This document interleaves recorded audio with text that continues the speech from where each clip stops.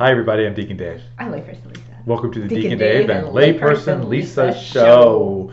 And we are what? Show. On day 22. That's what I was getting ready to say. And we're going to talk about the Examen.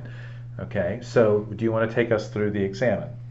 So the Examen is often done at the end of the day, Mm-hmm. and it's just seeing where God was present in your life and where you maybe fell Right. or didn't live up to like a Christ-centered. Well, that's not the right word. Well, the way they taught us in the diaconate program was they said, okay, you go through the day and you go, okay, what happened? Where was God? Yeah. And who was I? Okay. And so often, who I was. I'm not even sure. You might not have even recognized that God was in a particular situation, right?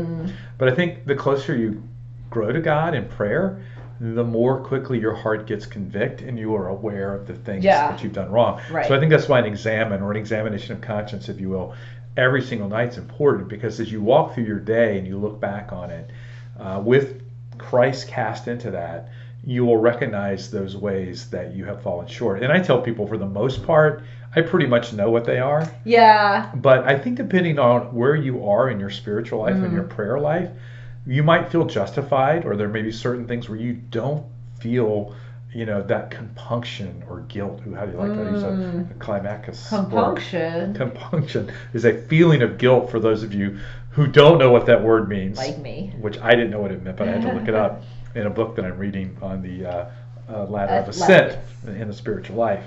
But yeah, so I think the first thing I want to do is I usually do this when I lay in bed. So become aware of God's presence, okay, and have Him bring clarity and understanding to the events of that day, and kind of, just have an attitude of gratitude as you review the day, and kind of walk through and where was God present, and kind of note the joys and delights. Pay attention to your emotions as well, and reflect on the feelings you experienced during the day. What is God trying to say to you through these feelings? And then choose one feature of the day and pray for it, and ask the Holy Spirit to direct you to something during the day that God thinks is particularly important. Yeah. Like highlight it, if you will.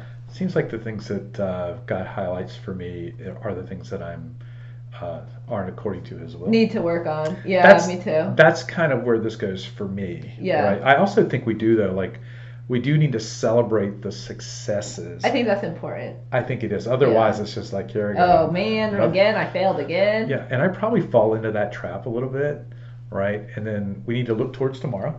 And I always ask God to help me with the things that I struggled with, to give me the grace to do better tomorrow. And I think we should be thankful. Oh, yeah. Well. Yeah.